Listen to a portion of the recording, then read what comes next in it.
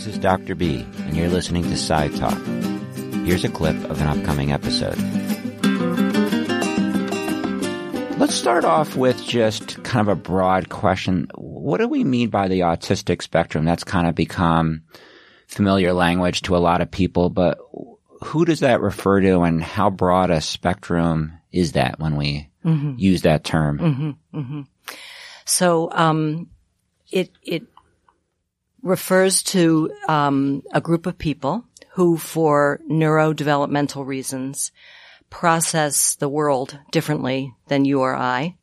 And in terms of like diagnostic criteria, that leads them to have social communication challenges and certain cognitive rigidities, like a narrow range of interest, or a preference for routine or sameness.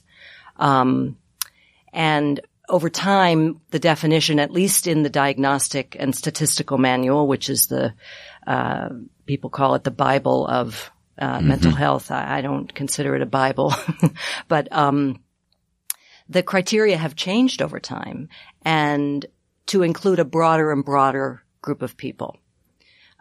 So it's people at every level of intellectual functioning.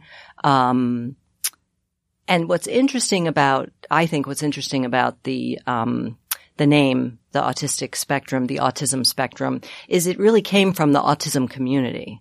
People were using it, thinking about autism as being on a spectrum, many people. And since it's a spectrum, can you distinguish maybe mild autism from more extreme autism or severe autism? Like,